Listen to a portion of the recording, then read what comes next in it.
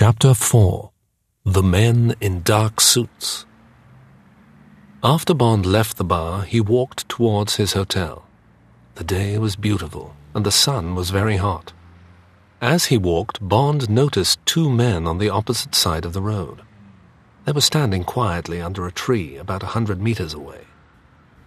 There was something strange about the two men. They were both small, and they both wore dark suits. Each man had a square camera case. One case was red, the other case was blue. When Bond was 50 meters away, Red Man looked at Blue Man. Then Blue Man did something with his case.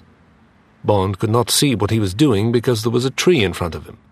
Suddenly there was a flash of white light and an explosion.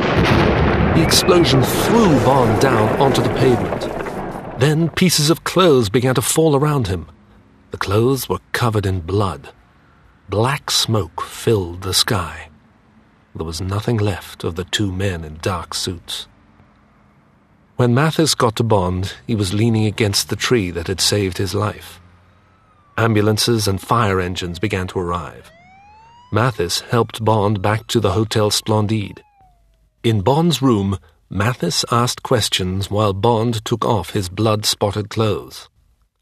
When Bond told him about the two men, Mathis picked up the telephone.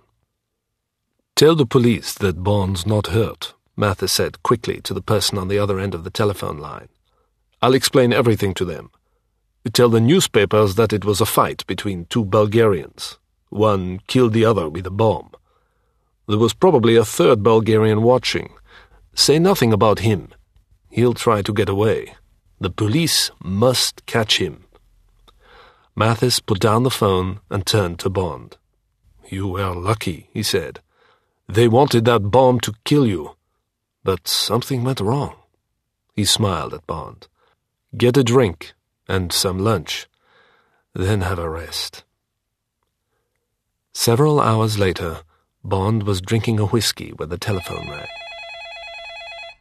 "This is Mademoiselle Lind," said the voice quietly.